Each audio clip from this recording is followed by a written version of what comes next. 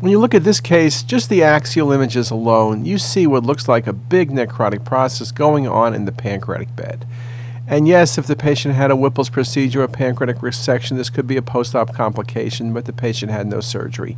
When you look at the coronal view, you see the extent of this process and then the infiltration down into the mesentery.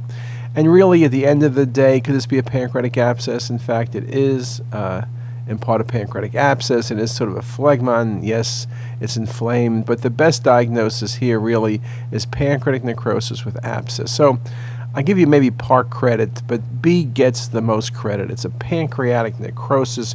You're not seeing any enhancement in the gland, just a very, very impressive example. And this patient will need surgery and surgical debridement in all likelihood.